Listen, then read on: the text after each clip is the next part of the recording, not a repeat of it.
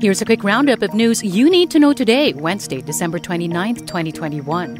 COVID-19 cases in the Philippines expected to remain on an upward trajectory.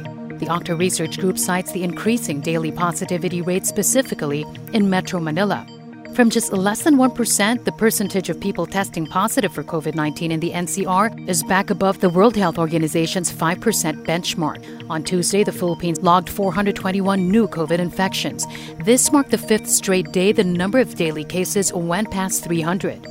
Metro Manila mayors meet to discuss the COVID alert level amid the Omicron threat.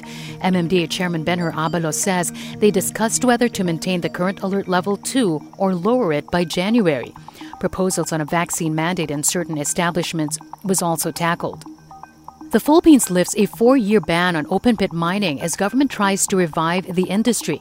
The Environment Department imposed the ban back in 2017 under the leadership of late DENR Secretary Gina Lopez due to the negative impacts of mining. But the agency now says new projects will attract investments and help stimulate the Philippines' pandemic-hit economy. The lifting of the ban on open-pit mining met with mixed reactions. The Chamber of Mines of the Philippines welcomes the move. It says this will help spur a much-needed recovery for the country's economy as the COVID-19 pandemic rages. But a coalition of anti-mining groups slams the Environment Department's decision. They say there's no such thing as responsible mining.